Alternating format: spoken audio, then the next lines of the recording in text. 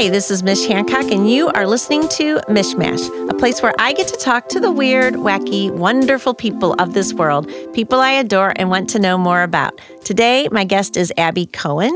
She is the co-founder and co-CEO of Sparrow, an award-winning digital health company whose flagship product, Wing, is a pocket-sized device and powerful app that empowers patients to proactively manage COPD and asthma. Well, now that sounds like a very helpful thing to have around, Abby. Thanks. Yeah, I mean, the response that we're seeing from the people using it has been really positive so far, which is great. So how did you get into this space where you're going to help people with COPD and asthma? Well, I started Sparrow back when I was at Washington University in St. Louis, and I was studying engineering. And when I started WashU, I thought I maybe wanted to be a doctor because I really have always been very interested in helping people in some way, like using some skill to help people. Mm-hmm. But my mom told me that it was important for me not to just study biology, but she wanted me to do something else just in case I decided, I didn't like research or I didn't want to do medicine. So she was like, have you looked at engineering? So I looked into that and decided that that was kind of the perfect fit for me in terms of focusing on biomedical engineering, which is kind of a medical focus to engineering. So helping people is kind of at its core. And kind of as I got into it, I just loved it. It was so great to not be limited as a doctor by what tools you have available to you, but actually be the one who can go beyond what's available. And so with Sparrow, the way that we got started is me and my co-founder were actually in an entrepreneurial or really an engineering organization that was an extracurricular activity at WashU called Engineers Without Borders, Engineering World Health. So it was like a really broad organization. Mm-hmm. And we came together through that, and we were looking for kind of a problem to solve. We were on a team called the design team. And we started talking to doctors, kind of shadowing different clinicians, and we were just really astounded by respiratory conditions. Obviously, as everyone knows, breathing's really important. Yeah, it's a thing. Yeah, it's a thing. And to see someone, and I don't know about you, but for me, I don't think about it, right? It's not something that I have to consider, which is incredible, except for, maybe in certain times when I'm going on a long run and I get out of breath because I'm not in the best shape. But for people with respiratory conditions, it could be something that they think about every time they breathe. And to watch somebody have to endure that is just so, it's really hard to watch. Right. And so that's really what drew us to this field of respiratory conditions. My brother has asthma. Mm-hmm. So I grew up with, and he if people were mowing the lawn, he had to go inside. There was just so many restrictions placed upon him as a kid because of it. So what does Wing look like? Like, paint a picture for us. Yeah. So a lot of people think it kind of looks like a computer mouse, actually. But think of it a little bit more spaceshipy in a sense. So it's a kind of a combination. It's a little bit sleeker. But essentially, it's a pocket-sized device that you exhale through. So you blow through it, and it's measuring how fast you can exhale and the volume of air that you can expire. So together, those two things give a really good indication for someone with either asthma or COPD, the status of how they're doing right then and there. Oh, cool. And why did you call it Wing? So for Wing and Sparrow, the name of our company, a big part of what we're about is helping people who have respiratory conditions kind of, in a sense, take flight from something that's held them back. And so we really liked the imagery of wings because that helps a bird fly. Mm-hmm. And for a lot of people with COPD and asthma, it's something that's held them back in their life. And so we really see ourselves as being a company that strives to help people kind of live their life despite having these conditions. And I can't imagine, so the people do you get to work, do you talk directly to the people that are using it? Absolutely, yeah. And what does that feel like to have these people like, oh my gosh, thank you? Yeah, it's been really incredible. And I think for me personally, and for our company, everyone in our company, we're always looking at what's next. How can we make more of a difference, right? So one of the things and one of the reasons why I've been talking to so many patients currently is we've started to focus a little bit more on the COPD population. So it's an older population. COPD is kind of an umbrella term for chronic bronchitis and emphysema. Okay. And there's some other, different diseases kind of stuck in there. But it's progressive, so it gets worse over time. A lot of people, you can think of, someone that you've seen like with oxygen, a lot of those people are people who have COPD. Okay. And so we started to think, we started to have people very interested in Wing who had COPD because they wanted some control. They wanted to understand what was going on so that they could feel some control of what was happening in their body. And we started to talk to patients because we wanted to see, what's next? And we found that they're not just interested in monitoring, that's great, but also how can they improve? So we're currently kind of in development and are currently beta testing a new service called Lift Pulmonary Rehab, which is essentially allowing people not just to monitor their condition with Wing, but also provides exercise, breathing classes, and all sorts of different techniques that we use technology to actually get those classes to patients, because previously they would have had to go to a hospital, and not everyone has access to a program. Right. Yeah, because that was one of the questions I wanted to ask you. So what does the monitoring do? I mean, it provides you knowledge and information, but what do they do with that? So there's a couple different ways that you can use it. We have a little bit of a different interface, whether you have asthma or COPD. And remember that the device works with an app. And so there's a lot you can do, with an app to display the information in a way that makes sense to someone who has this condition. And that's the really important thing. We give you a way to, transmit it back to your doctor. Gotcha. But at the end of the day, we really want to provide tools to people who have the condition because they're the ones that are living with it. Right. So when you use our product, if you have asthma, it gives you a color zone reading. So you can see based on whether you're in the green, yellow, or red zone, where it's tailored based on your best lung function, what you need to do next. Green zone means you're doing great, keep taking your daily medication. Yellow zone means you're not doing as well, take some albuterol rescue medication, classic inhaler, check back to make sure you're back in the green zone. And red zone means things are really not going well, you should call your doctor. Gotcha. With COPD, it's a little bit more of kind of tracking over the course of a week or every couple days to see if there's a more steady or an increased decline, because that could be indicative of what's called an exacerbation. And for people with COPD, that's the one thing that you definitely don't want. It could be, pneumonia, chest infection, and it ultimately might land you in the hospital for 2 weeks. Yeah, wow. Oh, this is amazing stuff, ma'am. Thanks. We are going to take a quick break, and we will be right back with Abby Cohen.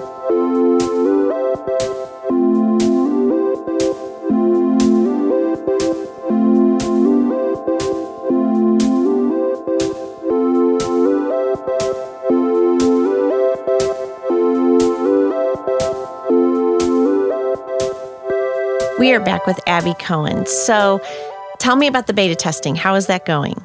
So it's going really, really well so far. So what we're beta testing is it's basically an online pulmonary rehabilitation program. So what pulmonary rehabilitation is, it's this proven kind of in-hospital or hospital-based typically program that people with COPD go to.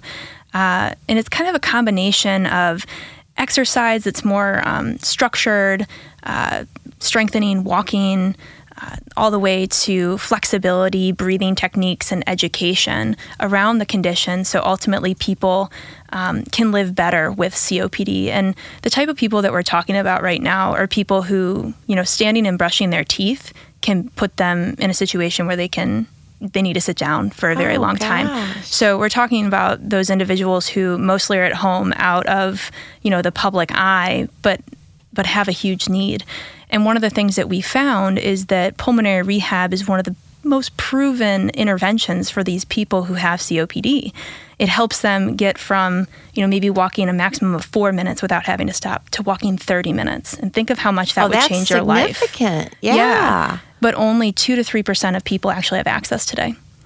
And that's because they're hospital-based programs. A lot of people live way too far away from these programs. They're not reimbursed very well, so the cost can be very, very high because you're working one-on-one with a respiratory therapist who, has a ton of experience, but obviously needs to be paid well too. Right. And so what we did is we said, well, how can we take that model and make it more scalable? And so what we do is we use technology to basically, have classes that we record and programs that we develop, but it's infinitely more scalable because you're able to broadcast that to anyone. And that's really hitting a lot of these people in rural areas in particular who just don't have access and don't have transportation. And we're talking about, 3-hour, 4-hour, 6-hour drive to get to a typical pulmonary rehab program. So that's fabulous. So then if I'm one of these people in the rural community and I need this and I now have access to it over the internet, how many, is it something, a daily exercise regimen, if you will? Yeah, so there's a couple of different things that we offer. So probably one of the core things is that we have a variety of classes taught by respiratory therapists. We have pulmonologists that come on, specialty physicians, all the way to yoga instructors and people who lead us through meditation, right? So we try to hit kind of every single aspect, not only the physical well-being, but also the mental wellness and the education, because we think that's really important. Yeah. Because a lot of these people suffer from depression and anxiety. So we kind of provide a variety of classes, but each week what we do is we release a weekly program. So if you log on to our website, we make it really simple, and it's just start my program for today, and we might have 4 classes, we might have 1 class, whatever makes sense in terms of the context of that weekly program to help each person be able to continue to make progress. And we try to keep the classes really, really short, so they're anywhere from 5 minutes to 20 minutes max. So you don't need a ton of time. And then if you miss a day, they're all available on demand. So our goal was really to try and make the tech kind of get that out of the way of the content. It's just a methodology that we're able to provide this content to people. So we want to make it as simple as possible, especially because these are older individuals typically. Right. I was going to ask about that. Is there usually someone that helps them get started on this, or is it very user-friendly? They just get it. Yeah, we've made it really user-friendly. So we haven't had many issues with that, which has been great, but there aren't many buttons either, right? Good. So we wanted to make it very, very simple so that, like I said, the technology isn't getting in the way of the benefit that they could get. Right. Something as simple as having a next class button so that they don't have to go back to the home screen and click on the next class. That actually makes a really big difference in terms of engagement. So that's little things like that. You just really have to be very connected to your audience to really understand what they're looking for and what they need. Yeah, I love that because it does have to be intuitive. I think for just anybody, it just does. We're used to being led easily, and we don't have the patience to do otherwise. Yeah, and I think one of the hard things for me is just, intuitive to me as somebody who's, 27 years old is different than intuitive, and I've grown up with tech is different than something that's intuitive to someone who maybe is 82, right? And we have a couple people beta testing right now that are that old. Wow. And they love it, which is great. Do they do this from computers, or is it their iPad, or Depends on the person. Okay, so it's there, and they just have to log in from wherever. Yeah. Oh, how cool. Yeah. I totally want to high five you. High five on that. I'll take it. That's awesome. Yeah. No, this is amazing. So we're going to take another quick break, and we will be right back with Abby Cohen.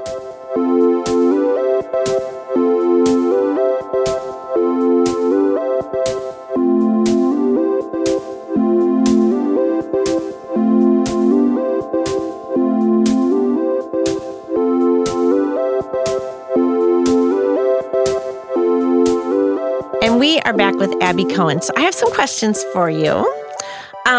My first, and I am not at all medically inclined at all, but I love things about health and what have you. So is there something about our respiratory system that would surprise us? Like, we live in these bodies. We have a respiratory system that we actually rely on all the time. Is there anything we don't know that maybe we should know? Yeah, I think one of the most crazy facts that I remember learning as I've been going through this is that if you took the surface area of the lungs, it would be as big as a tennis court. Ooh. Because they're all branched. Really? Yeah. Wild. So we're talking about a lot of surface area. But if you think about it, right, you're trying to get oxygen to all of your body, and breathing, the only way to do that is the surface area. Right. Yeah. Oh, how interesting. See? I love it. Okay. Please tell me your thoughts on vaping. I do not agree with it. It's not a good alternative. Well, so with vaping, there's something called popcorn lung. Yes. I don't know if you've heard of that. I just recently learned about this. The teenagers are all vaping and acting like, oh, but it's not smoking. It's fine. I'm like, I'm thinking no. Yeah, you're still putting something in your lungs, like the moisture, in addition to a lot of them are flavored.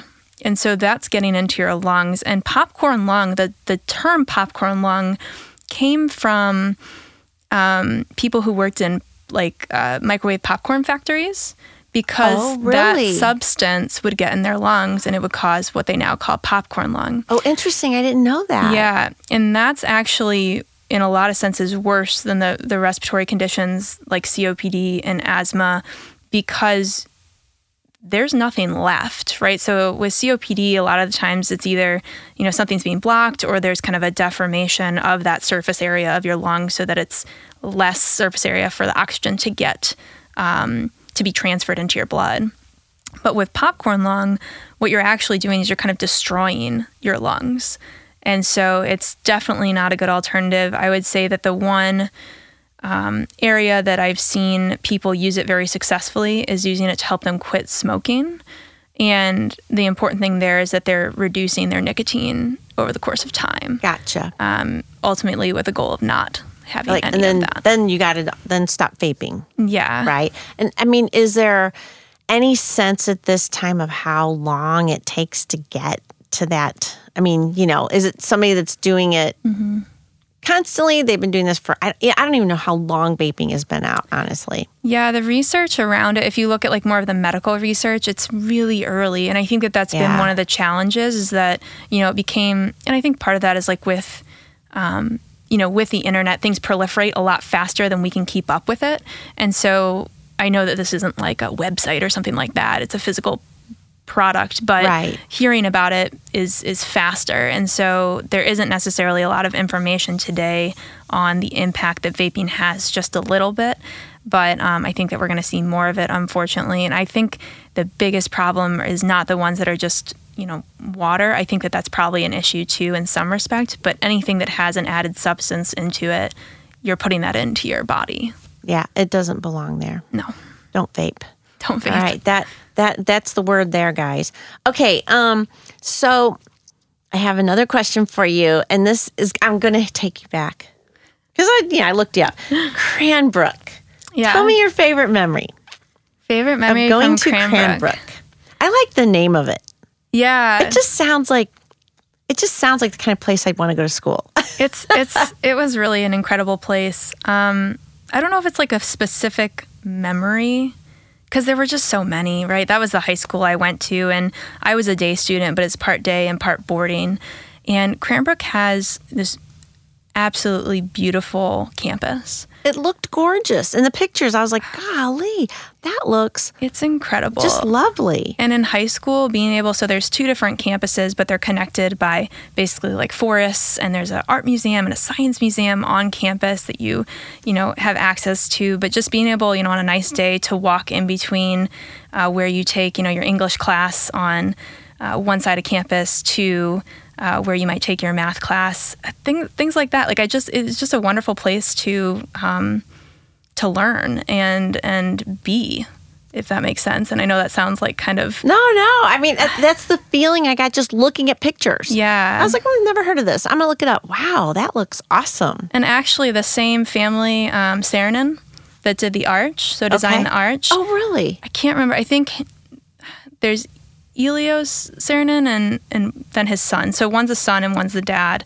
but they're related. And Saarinen is who did Cranbrook, all the architecture at Cranbrook. So there's kind of this weird connection between St. Louis and Cranbrook. And now here you are. And it's in Michigan, right? Yeah, it's in Michigan. And you grew up in Michigan? That's right outside Detroit. And now here you are. So you went to WashU and you stayed? Yes. You found your world here. Yeah. Cool. Well, Abby, thank you. And I'm really excited for your TEDx talk. Yeah, I don't want you to give anything away, but, has it been a good experience so far? Yeah, it's been a great experience. I mean, they're such an organized group of people who are running that.